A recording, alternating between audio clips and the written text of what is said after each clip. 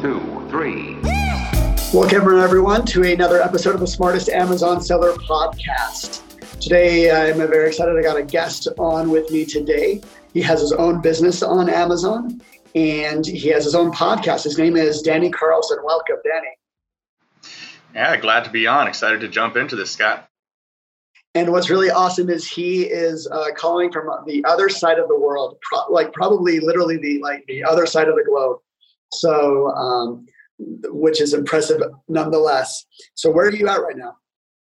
I'm currently in Bali, Indonesia, just sitting in the co-working space that is maybe 200 yards from the beach. So quite often at lunch, I'll just take a walk down there and do a little meditation or but being in Bali, there's almost no one in the co-working space because it's 7 a.m, and people in Bali they work on a little bit more of a lax timetable, let's say, except for guys like me. I'm working all the time.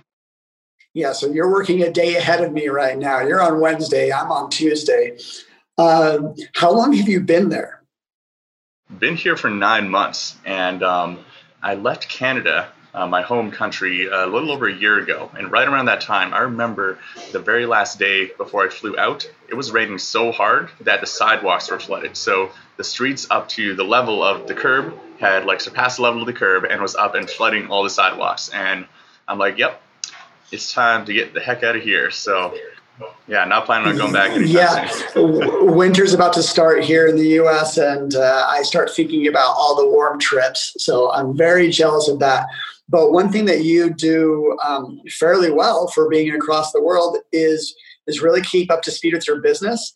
And I see a ton of content that your company, Kenji ROI, puts out there. And some of it really caught my attention, which is why I wanted Danny to be on the show.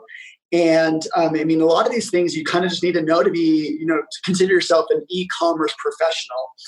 And here's two quick examples before I even ask Danny questions. He talked about some image optimization that he's able to do with this company in India called Clipping Path India, and they'll do drop shadows or get rid of the background.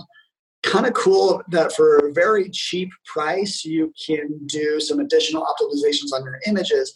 You don't need to have a graphic editing background, and you can still get some good quality stuff.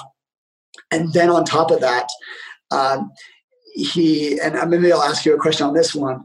He talks a lot about copy and kind of the way that you want to be writing things on your product pages for listing optimization. And I came across something that I've never heard of before called lamp lighting. This is the tactic where you tell the shortcomings of your product so that people know what they aren't getting.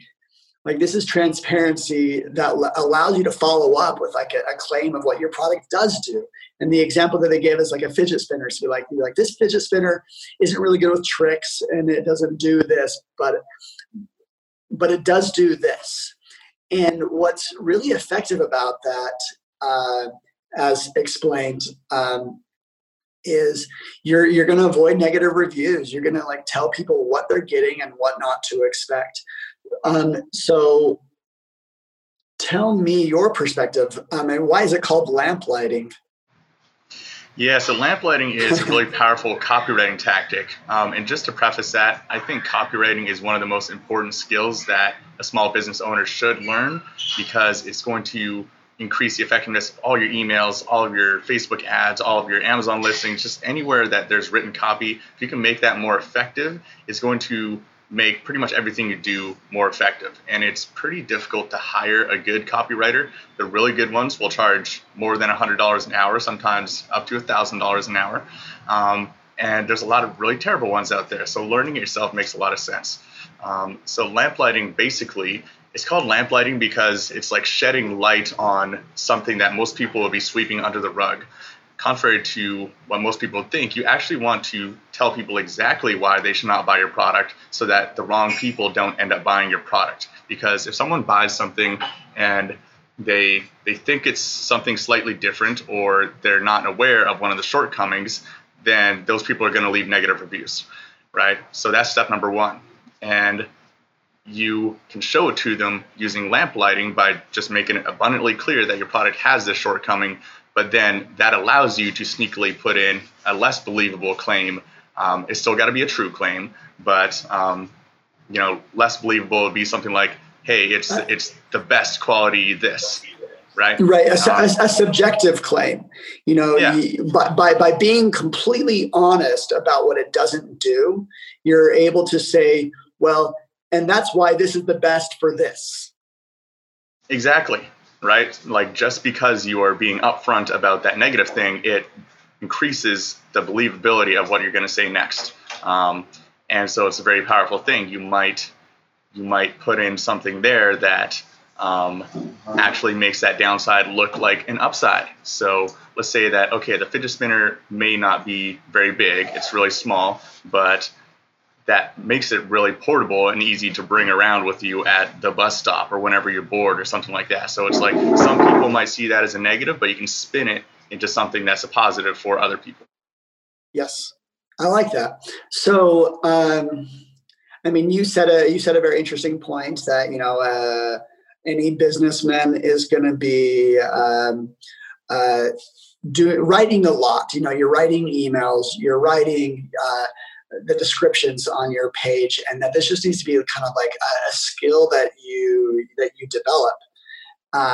It's a different type of persuasion than sales. So when you think of all the different locations on a product page that someone is going to be writing, which one do you think is so there's title, bullet points, description, and A+ content.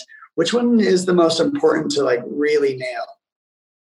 Absolutely, that would be the product title. So different sections of the listing are selling different things. So the product title is selling the click. If you can create a product title that is compelling and it has the right information in there, and then the third part of that would be the right keywords, then someone is going to click on the product. And a lot of people forget about actually making the right information show up in the right places in the title. They're just focused too much on having their top keywords just all stuffed in there. So quite often you'll see people put their main search phrase right at the very front, and then their second search phrase will be right after it. They're basically repeating the same information twice in a row. What you want to do is, yes, you want your main search phrase up front that clearly states what your product is, but then the second bit of the title, you always want that to be the most important describing information about your product. If someone's searching Amazon and scrolling down the search results page, you're probably looking for something very specific. Let's say if it's headphones, then they specifically want Bluetooth, like Bluetooth headphones, for example, as a very simple example.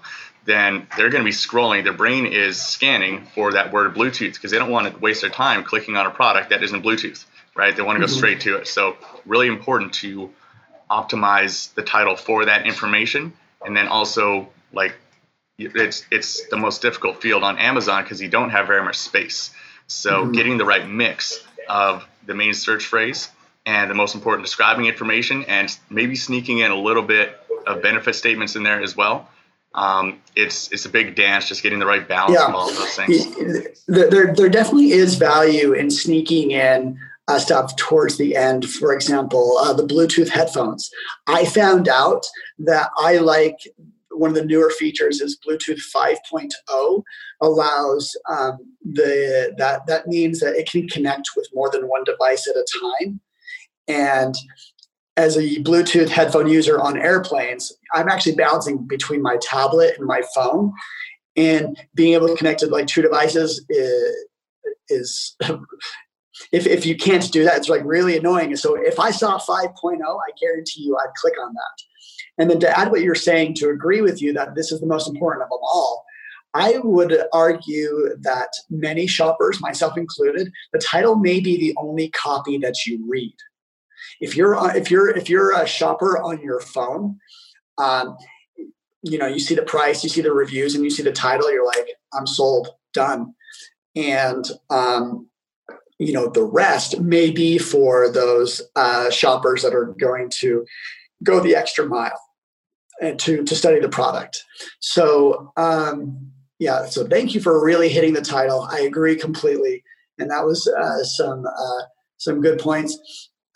Now, okay, let's take the next three. bullet points, description, A plus content. What's next important? Most important. Yeah, so you're absolutely right that a lot of people will only read the title and look at the images and make a decision. And this is proven because when I started selling on Amazon 3 years ago or so, I would run tests. Like I would be doing lamp lighting. I would be putting things that I wanted the customer to know about that are negative in the first bullet point, like the very top bullet point at the top of the description. And it would still get people leaving negative reviews about that thing. So that just proves that a large amount of customers were not actually reading that.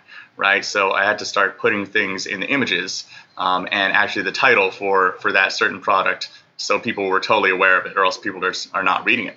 But that being said, I would say the next most important field would be the bullet points, just because everyone has access to the bullet points. And your top 2 bullet points, people are probably at least going to like scan their eyes over it. But only if you do them correctly. So I see way too many people putting a ton of text in the bullet points, and in my circles, the bullet points are not that important for keyword indexing or keyword ranking, right? It's a good place for that, but it's much better to focus on having really easily digestible benefit statements there than it is to try to stuff a whole bunch of keywords in there and just make it super long. And so I would really focus on making benefit statements as like a heading of each bullet point. So maybe 3 to 5 word benefit statement, and then explain with the rest of the bullet point why your product provides that benefit. It's just a really powerful way to do that. Interesting, yeah. Yeah.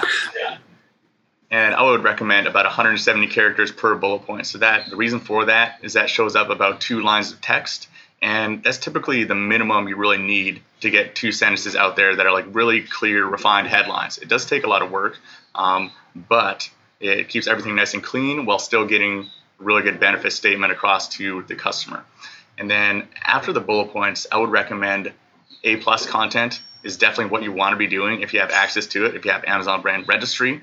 But a lot of people forget that the description is also an indexable field. So if you just leave your regular description in there, then on some categories, that regular description will show up as well on top of the A+ content, and some it won't. But in all categories, it still will index for keywords. So you still want to have it whether you have A+ or not. And when it comes to A+ content, I see a lot of people uploading images that are just regular images with no graphic design added to them, and they're missing a great opportunity to really show the customer your branding and create a much more professional experience for someone going down there, right? My goal with A+ content is to always make it look like it's my own website. It should be my landing page, right? It should be like a nice banner up there with a bunch of graphics and some icons and zoom in bubbles and all this kind of stuff. If you're not, it just doesn't look as professional. You're missing an opportunity to easily and effectively communicate information using some graphics, because a lot of people are visual shoppers and not going to read any of that text.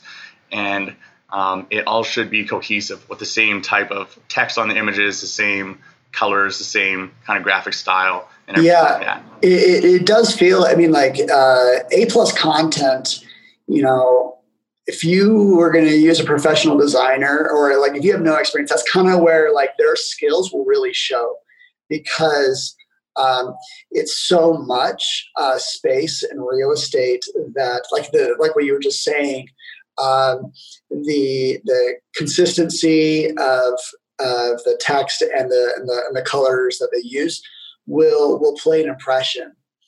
But like that's a lot of work to do the design on an A+ content. Like in your experience, how much of a difference maker is it? We've seen conversion rate increases of 7 to 10%. I mean, typical is going to be closer to 5%, but it really depends, one, on what you had there before, and then how much of an improvement what you have is now. Like if you have no A+ content and then you get A+ content, it can be pretty significant. Or Okay. we've even seen bigger changes if someone has really bad A+ content and then they get good A+ content, because bad A+ content can actually hurt you more than it helps you.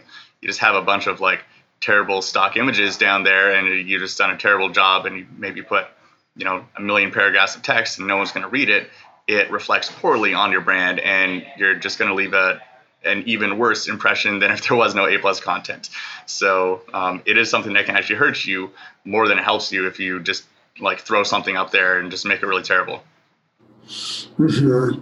So I know some people, they have dozens or even hundreds of products that they manage. How much would you prioritize A plus content?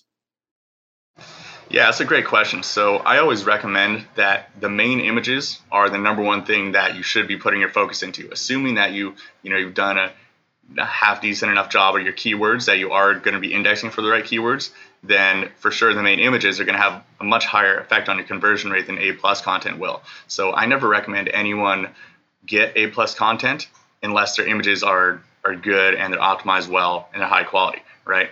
But secondary to that, I think it would be the most important improvement that you can go after. Let's say you do have Amazon brand registry, your main images are pretty good, you're pretty confident you're indexing for the right keyword phrases that you want to, then for sure that would be the next best step, is to get the A plus content in there.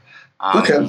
You could argue that a video in your main image slot could be good as well, but that one it's less consistent results just because video is such a unique thing, right? A really good video is going to perform like 25 times better than some crappy video that's put up there. Yeah, no, that makes a lot of sense. I mean, you talk a lot about indexing, and are you mainly? I mean, like obviously the bullet points and the titles. You're indexing the Amazon algorithm is learning about your product through those words. How much additional benefit are the back end search terms? Do you in your? I mean, some of this experience may be anecdotal.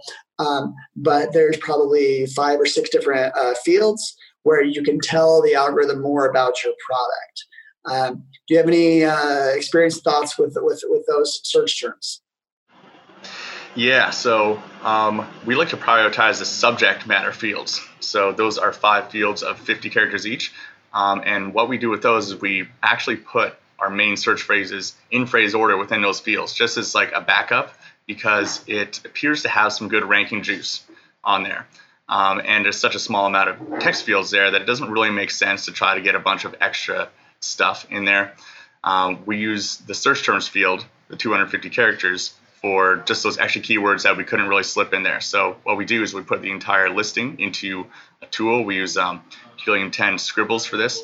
And then we get our list of keywords, and it's automatically going to remove all of the keywords from our list that are within that. And then we just pare it down to the 250 most relevant ones and put it in there. And it's not a whole lot of extra fields, but we always prioritize for relevancy now instead of trying to go for, back when you had 5,000 characters in the back end, the common knowledge was to just pump it full of as many related keywords as possible, and that probably was hurting the relevancy more than it was helping you extrapolate to a bunch of different keywords. So we like to keep it tight and relevant. Yeah, I actually heard that recently here.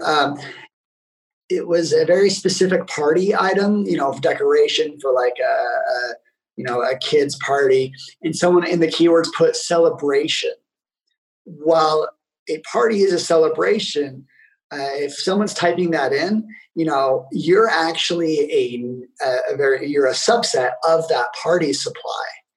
And I thought that was very interesting that, like, yes, there are tons of relevant keywords, but really what you want to do is make sure you're always getting the most relevant traffic, because irrelevant traffic is only going to hurt your conversion rate. You get people clicking or thinking that this product might be one thing and it's actually another, and Amazon's algorithm may punish you for that. Oh, absolutely. So Amazon's algorithm is incredibly smart and complex. So if you're feeding this algorithm information that is not very accurate, then it's going to confuse the algorithm. It can do a much better job if you feed it really good information. If it's very clear what your product is and what it is not, then you can just let this smart algorithm do its job. It's like to think that we are smart enough to trick an algorithm that people at Amazon don't even know how it fully operates. It works to some degree, but it's probably going to have some negative effects on the back end of that somewhere. Right. So just always think, like, how can we make this algorithm work for us instead of potentially against us. Yep. No, it's super. You really, I mean, I wish you were on my marketing team. um, you're everything you're saying, I'm agreeing, and that you're right.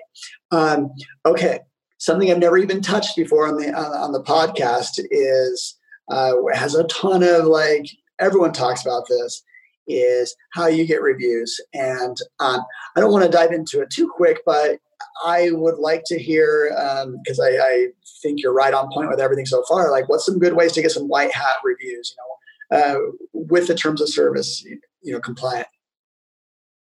Yeah. So, I mean, this is one of the most difficult things about selling on Amazon. It's like, where is the line between white hat and gray hat and black hat, right? So I've seen, well, I know personally quite a few people that do some grayish hat tactics that a lot of people would say is actually an incentivized review. But then again, those are what is the most effective. Those are 7 times or 8 times more effective than the ones that are completely white hat, right? Yeah. So, I mean, that's a I see a decision that you lot have the seller have to make. around product inserts. That's one where, like, a lot of this gray hat stuff, people do it for years and nothing, because product inserts are a little bit more challenging to police. It's different than, like, when there's an online trail. So, I mean, it's clear that, like, Amazon is cracking down on what they call incentivized reviews, where, like, shoppers are given a benefit, either a rebate or a coupon. And I can't, in good faith, recommend people to do that. But, I mean, it gets done all the time. Oh, absolutely. And where it gets really gray is where you start to get into stuff like email sequences and ManyChat sequences, where you could argue that an Amazon employee, they would have to go down all the different potential branches of a ManyChat sequence in order to really see if it's being incentivized or not. And it becomes a lot less gray than rather if you put it in one email that's just, like, very clear, like, hey, if you do this, then we will send you a free product, and if you leave us a review. Right, that's very clear. But, like, Amazon, for example, if you are in a ManyChat flow and you ask the shopper if they liked it or not, and they say no, then you're not going to ask them for a review and you're going to send them to your customer service. But if they say yes, then it's going to send them down the other branch in the ManyChat flow, right? I did see about a week or two ago, I'm pretty sure Amazon came out and said, like, conditional messaging is, like, exactly what you just said, is against terms of service.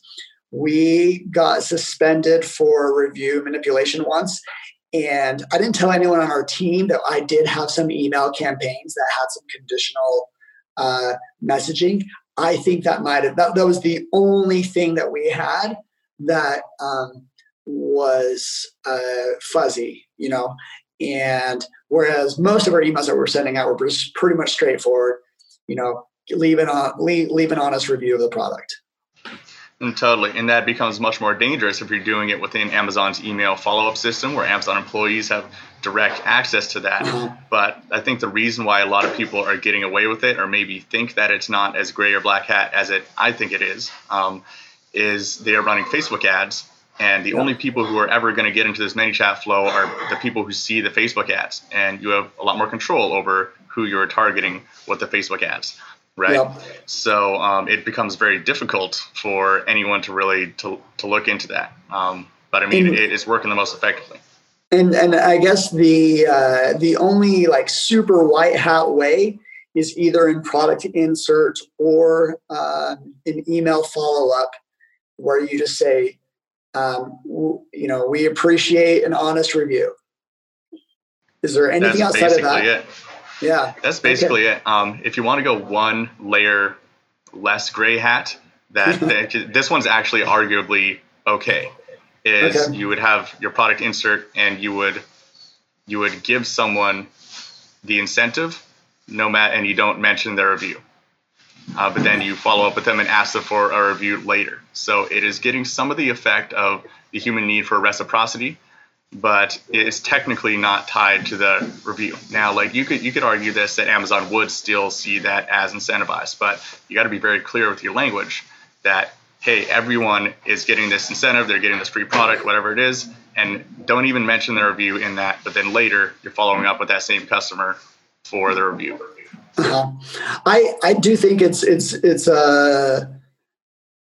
interesting and also helpful to know, all the different tactics, and because people may have different thresholds of like risk tolerance, I guess you could call it. I know my company 100%. We want to be as far away from the line as possible. We actually haven't even sent out emails for the last year or two just because we were scared. We can't afford, I have 120 employees, cannot even afford to be down. So, but it can't be understated how important reviews are. You will blow through a lot of pay-per-click ad spend if you don't have reviews. I generally don't buy products on Amazon that don't have a review. Just think about yourself and like how valuable reviews are for you. So I'm really glad to hear, you kind of bounce around the spectrum, and it's just so we are more informed. I have a question. So I gather you've only been selling for 3 years, and like you're on the younger part of your career. How is it that you became such you've lasered in a lot of knowledge onto product page optimization? That's mostly just kind of an accident. So my company, Kenji ROI, my agency, it started just kind of by accident. So what happened there is I learned the skill set of doing sales copywriting myself so that I could write my own Amazon listings. And I kind of got obsessed with it. I kind of just took a few courses, read all the classic books and everything, and really dove into it. And that was working really well for my own listings. And then I started doing some contracts for some of my other friends who are Amazon sellers too, just on the side. But then it wasn't until halfway through my first year of selling, I got my Amazon account suspended. And that scared the crap out of me. It was actually suspended for, I didn't get the payment from Amazon for 3 months. They held on to a payment.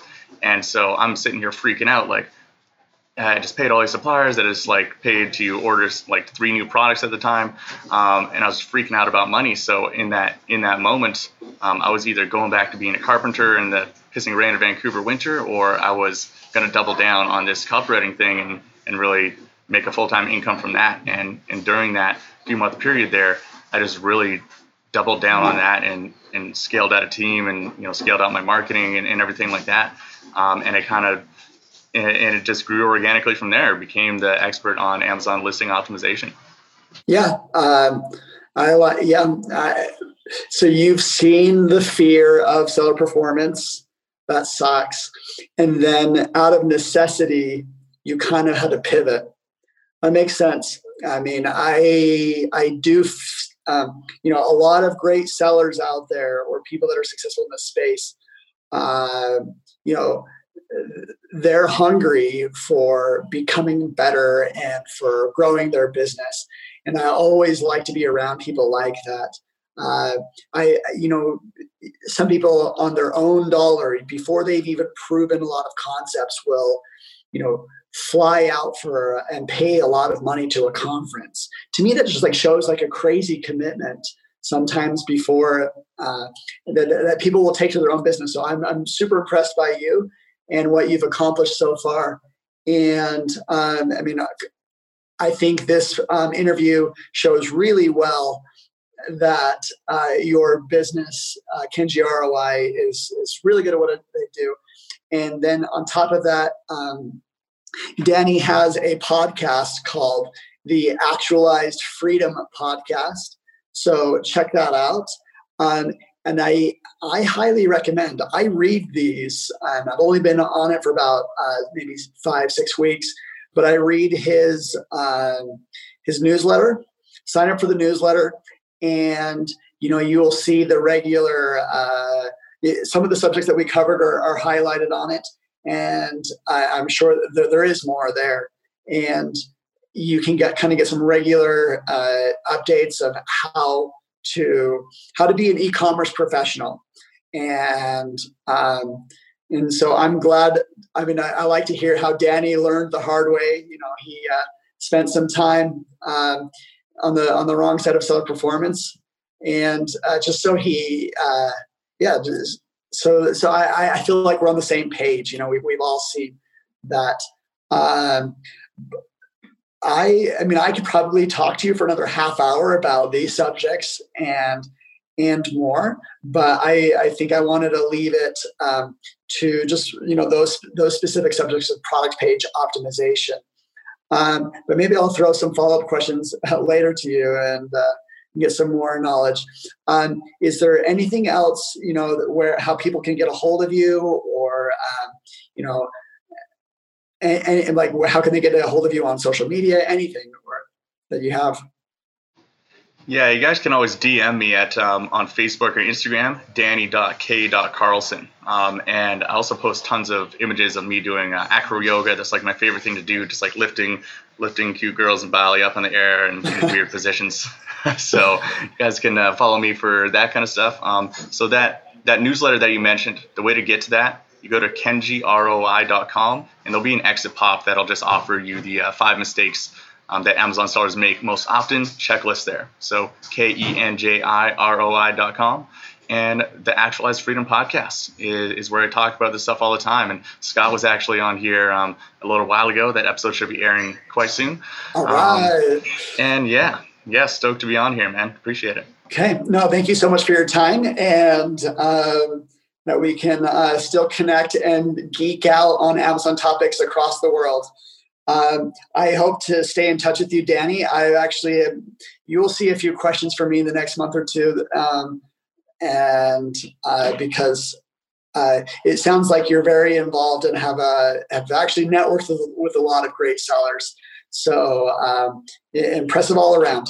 And let's see. Let's just wrap up with the show, asking the audience to, if you like what you hear on this episode, share it with someone that that would be interested. That's probably my favorite thing is I actually don't care about reviews anymore. I don't care about making money off of this podcast, but I do like being connected with more sellers. Growing an audience, I find tremendously valuable and interesting, and I have a lot to learn. So please share this with those that you work with and that are other sellers out there. That'd be awesome. Okay. All right. Thank you. Have a good one, everyone. See ya. Peace.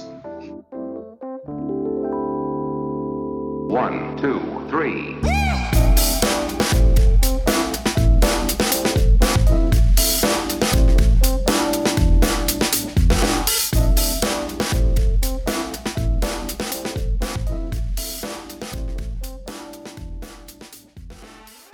This episode has been produced by LaunchPod Media.